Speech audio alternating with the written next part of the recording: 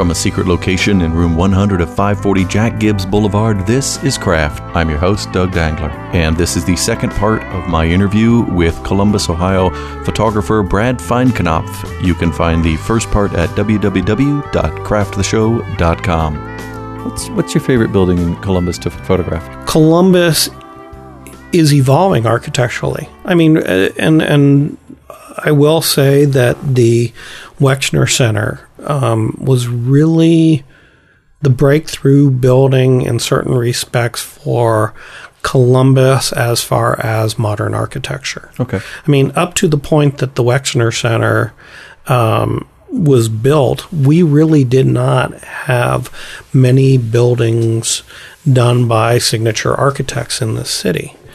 And once that was built, then, I mean, I will say, I had a certain amount of frustration in that the Wexner Center was designed by Peter Eisman.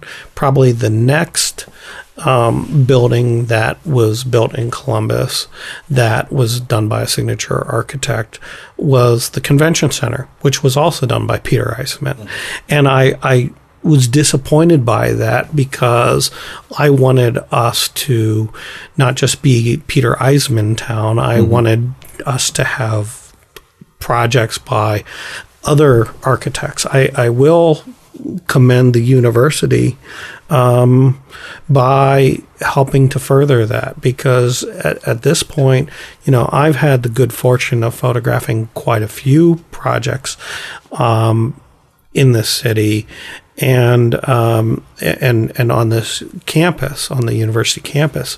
And, you know, we have wonderful projects. I mean, really, if you talk about a project I've really enjoyed photographing and I continue to enjoy going back in, it's the Thompson Library. Okay. So walk me through then. What I'd like to do is just to draw connections between the craft that you were talking about, learning that, and something specific. Walk me through, say you get someone out, the university says, please photograph Thompson for some reason. And so then you say, okay, here's how I'm going to approach it. This is how I'm going to map out. This is what I'm going to do. Like there's the golden hour. Absolutely. Usually right after sunrise and before sunset, when the light is at its softest and most golden. So if you're on the outside and you don't have a lot of control over light, maybe that's the time you go. But what then do you photograph? How do you decide where to set up? I think it is, again, I will say, you know, I spoke earlier about time and spending time with your subject. And for me, you know, if hypothetically, had I never seen the Thompson Library, you know, the first thing I would want to do is to walk that project, to go through it inside and out, to have the dialogue with the architect about what they're trying to convey and what were their thought processes. I mean, I will say one of the most enjoyable things for me is that collaboration with the architect and getting inside the architect's mind and really understanding the thought process that went into designing that building. There's typically vision points and things that are thought about, and really trying to get into that head. I think probably also one of the things that is misunderstood about buildings is that they're static objects, which they're not at all.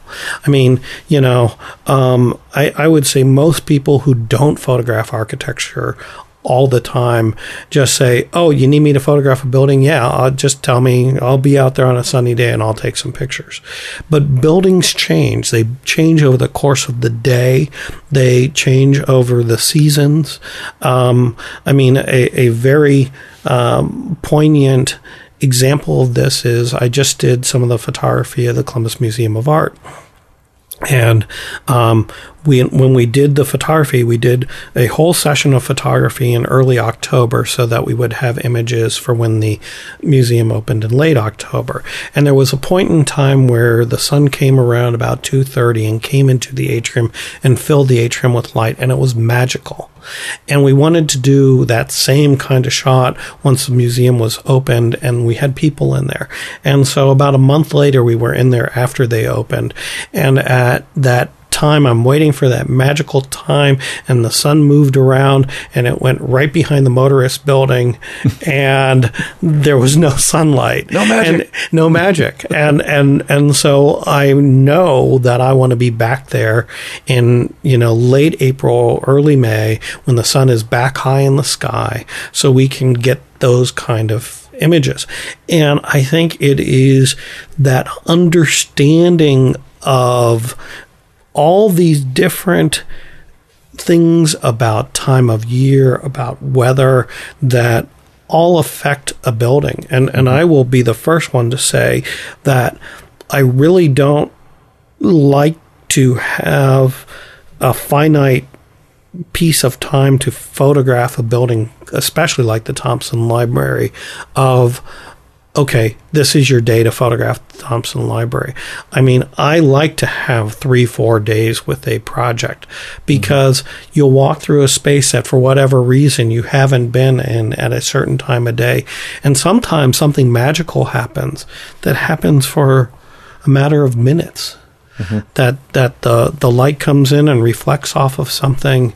And the key thing is to be open and responsive enough to your environment that when these magical things happen, have the knowledge of the tools to be able to capture that moment in time. So is that something that you then say, all right, I need to be here tomorrow at 2:30, or do you carry around, I guess, a medium format, a large format camera, and say,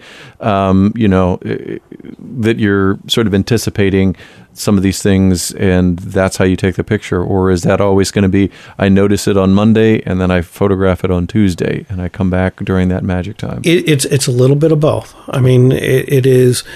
I will say that I have enough knowledge that I've gained over the years of sun position and weather that after walking a project, I have enough knowledge of when things might happen to anticipate it and be able to say, I think I want to be in this space around this time of day. But there are always... happy accidents or little magical things that you don't anticipate that may happen because of light bouncing off of something that you couldn't have anticipated. But I do think, anticipation and knowing those things. I mean, I will be the first one to say that I was doing a shoot up at Kenyon, and we were driving back from Kenyon, and we had been working on some photography of the new Bob Evans headquarters out in New Albany, and I knew what the weather conditions that I saw around me were happening, and I just felt in my gut I had to get to Bob Evans in any way possible in time to be there for dusk. And we got there in time for dusk, and the sky turned pinks and purples, and it was magical. I mean, there's never a time, it's never easy to get up, especially in the summertime when dawn is very, very early or dusk is very, very late. And I can't say I love getting out of bed, but I rarely regret it. It's always very special to be there to witness that magical time. Yeah. This weekend, there was frost on the ground, and I was trying to take pictures of frost. And I hear what you're saying, because I went out of the backyard, which is where the sun comes up first, and I waited too long, and it was all melted. So I had to go on the front lawn, where the house is in front of the sun. And I thought, I'll get a couple. And I just got a couple of pictures before it all started to melt. And then I realized, I got to get up earlier. Does having this background mean that you're the family photographer at every event? Every time you go somewhere, somebody gives you a camera, maybe a little cheap camera, and says, "Hey, take pictures of me." What does that do for you? I'm absolutely the antithesis. In fact, I'm cursed in that regard. In what way? In that I have always, my wife has always said, when you come home, I want you to be home, and I want you to leave your work at work. Mm-hmm. So I always leave my cameras at work and come to family events. And unless I've been specifically asked to bring a camera, I rarely have a camera. Mm-hmm. And your relatives don't give you difficulty for that. You're the photographer. You should be filming us. I think after 22 years, they've accepted it. And like I said at the onset, I was never really interested in being the photojournalist. Mm-hmm. I mean, in fact, I look at photography as a very deliberate thing, at least it is for me, that just like a painter with his easel doesn't go and set up every place, I don't go and, when I get out my camera, I'm getting it out with purpose and intent. And, if the family says it's time to do a new family portrait, yes, I will bring my camera and I will bring my lighting and do what they ask me to do. But you bring the camera and then make them wait. You get them up at 4 in the summer so that they're there for the golden time. For the golden time, right, yeah. Goes over really well, I imagine, with the family. Yeah, see, if I did that, that's actually a smart move, because then they would say, maybe we'll find another recourse. Yeah, you only have to do that once before they decide that they can go to a photography place. One of the things that I would like to know about, because I am interested in the craft and I dabble in photography. What kind of cameras are you using? I mean, what are you doing? The big, large format like you described earlier, and has it changed lately through digital? It has certainly changed, and it is continually changing. For 17 years, I shot 4x5 film, and sort of reluctantly gave up my 4x5 and did not give up my 4x5 until I felt that there was a good jumping off point. And I can go through my career and just feel lucky, fortunate that I did a lot of things at the moment in time that I did. I could have probably jumped to digital sooner, and it would have cost me a great deal more. And I jumped at a time that I will still, and had I jumped later, I probably would not have been where I am now. So my jumping off was a pretty good time, which was about 6-7 years ago. I initially jumped from 4x5 to medium format digital, and I have a $70,000 medium format digital camera that we have a digital back that's about a $40,000 back, and a series of digital lenses that range any from $2,000 to $6,000. So in total, that kit probably has roughly $70,000 in it. Is the quality incredible? Yeah, the quality is incredible.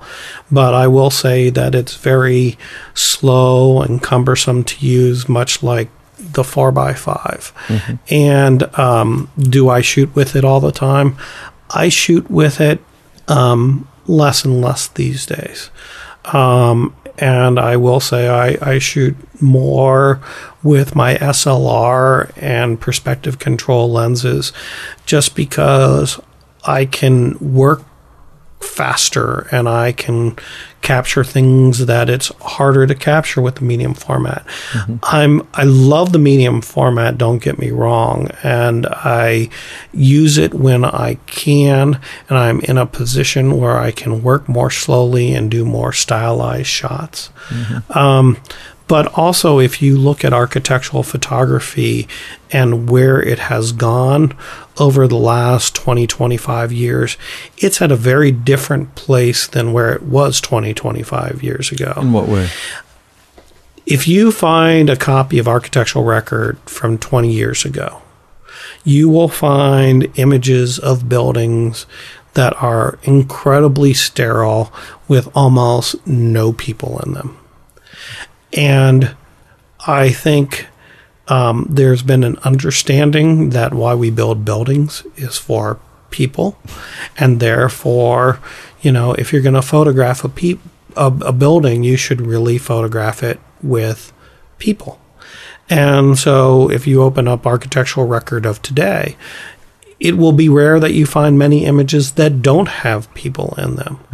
And so when you are, it's also very interesting. Early in my career, there was a prominent architectural photographer here locally who asked me to assist him on a shoot back when I was assisting, simply because the architect asked him to photograph spaces with people. And he felt very comfortable photographing architecture, but he didn't feel comfortable working with people and wanted me to sort of be his liaison to ask the people who were going to be in the shots to do what he needed them to do because he really didn't feel comfortable interacting with them himself. So he asked you to get them to stage the shots? Essentially, yeah. Okay. And that was one of the questions I was going to ask you. When you talk about getting people in the shots and the deliberative process, those are two things at odds with each other. It seems to me that's a tough road to walk. It is, but quite frankly, it's for me, and I can't say. Obviously, it wasn't for him, but I also really enjoy working with people. So. And I'm not talking necessarily photographically. I enjoy working with my assistants. I enjoy working with the architects as collaborators. I enjoy working with the people who are in my images. So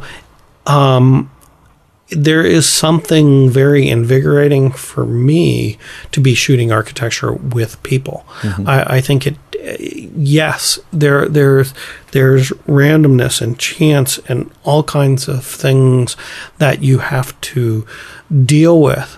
But it gets back at the Cartier-Bresson, the decisive moment, where just as he set up and watched a puddle and watched people leap over it to capture, the image that he wanted to capture of the man in mid-step holding his boulder as he leapt over the puddle. There's a sense that I often am doing the same thing in that I'm creating a photographic composition of which the architecture, I don't want to go so far as to say is the background, but it is the setting.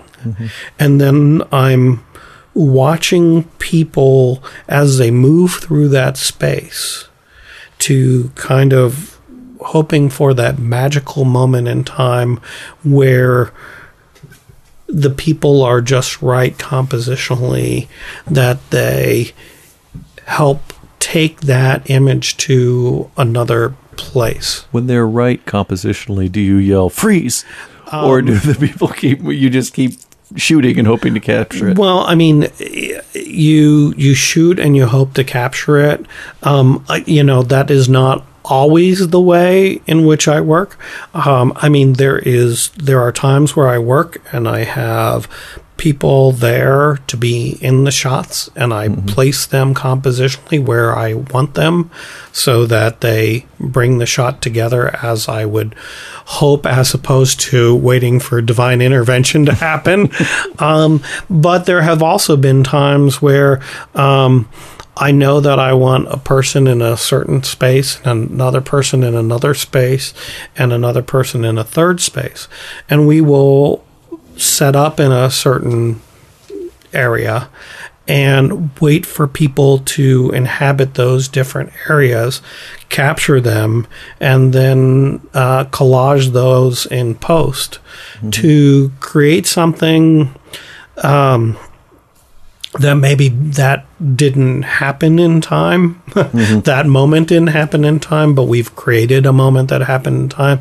I think it's very important to get back to something that Ansel Adams said, that photography is not about reality, but it's about perceived reality. And I will be the first one to say that, my job is to show buildings in their best possible light. And am I trying to create something real? Without question. I'm not trying to create something fabricated. But, if a person in a certain spot or a certain position within that space helps make my image stronger and helps tell more about that environment, I don't really feel that I've augmented reality. I'm not changing colors. I'm not making something that if somebody else went into that space would say, this space looks unrecognizable to me. When you talk about putting them in the composition, I'm curious, I guess walk me through how it goes beyond the figure of the human. Is that like the dress? Is there something about the way they're dressed, something about them being male, female, something about the hairstyle? What is it that does that? Or is it just like there's a figure should be here and a figure should be here and they're sort of interchangeable? I think it is often more a figure should be here and a figure should be there. I don't have the luxury of being able to oftentimes choose the dress or choose my subjects or choose male or female, or so often I'm working with those subjects that I have been given. Okay. And one other thing I was curious about is if you talk about randomness and chance, have there been occasions where something happened that you didn't expect that, now with Photoshop you could take it out, but maybe with film you looked at it and said, boy, I'm going to have to collage that because I didn't realize that this person was in the shot in the way that they are, because if I've taken photographs of different buildings and I remember this one, somebody was leaning out of the building yelling something. And I was like, well, on one hand, it disrupts because it was this whole bank of windows that was this not crazy, but just so geometrically perfect. And then there's one window open and this woman's looking down, yelling at somebody with a not very happy look on her face. And I kept thinking, and I went back and forth on that photograph because I thought, on one hand, I love the capturing of that moment. On the other hand, I was going for something else. So how do you handle that? Well, I think, though, I always treasure the fact that I started in film. And I think film teaches you a lot of discipline. And I've never, ever wanted to use Photoshop as a crutch. So I try to the best of my ability to create in the camera what my vision is as completely as possible, just like I would have done with film. That being said, I look at Photoshop as a tool, not as a crutch. And that I saw many photographers with the advent of Photoshop immerse themselves in Photoshop and become much more, almost in some cases, photo illustration people. That they got away from their craft of being photographers and became computer people. And they spent a quarter of their time taking pictures and 3/4 of their time at the computer. I never wanted that. I got into photography because I wanted to be behind the camera. And so, I will be the first one. I have a retoucher who does, and my focus was, I want to be the best photographer I can be and work with a retoucher where their goal is to be the best retoucher they can be. Mm-hmm. And so my focus is first having the vision of what I am trying to create, and then be able to get the pieces of the puzzle that I can then hand over to my retoucher to then be able to complete the vision. When you're with other photographers, what's your favorite story to tell about a difficult or unusual shoot? The one you usually say, oh, you think that's crazy, listen to this, and you tell them a story. One of the best stories along those lines was I flew into Boston to photograph the Boston Convention Center. And it was going to be a rather lengthy job, and we were to be there for a total of 5 days. And we flew in on Saturday. We were supposed to photograph through Wednesday. And when I landed in Boston, I got a phone call that there was kind of a family emergency, or at least a seeming family emergency, and that it would be best if I return back home. And so I explained it to my client, and they understood, and I got on the next flight home, got home, and it was a misdiagnosis on behalf of a doctor, and the family emergency was averted. And I said to my wife, what should I do? And she said, well, I had planned for you to be gone for this period of time. I would get on the first flight back to Boston. So I flew to Boston on that Monday morning, and we crammed 5 days worth of work into 3 days. And we worked about 20 hours a day. And on Tuesday, we shot till 2 a.m, went back to the hotel, and slept till about 4 a.m, got about 2 hours of sleep, and then went back, and at 4:30 in the morning set up and took an image of the Boston Convention Center at dawn.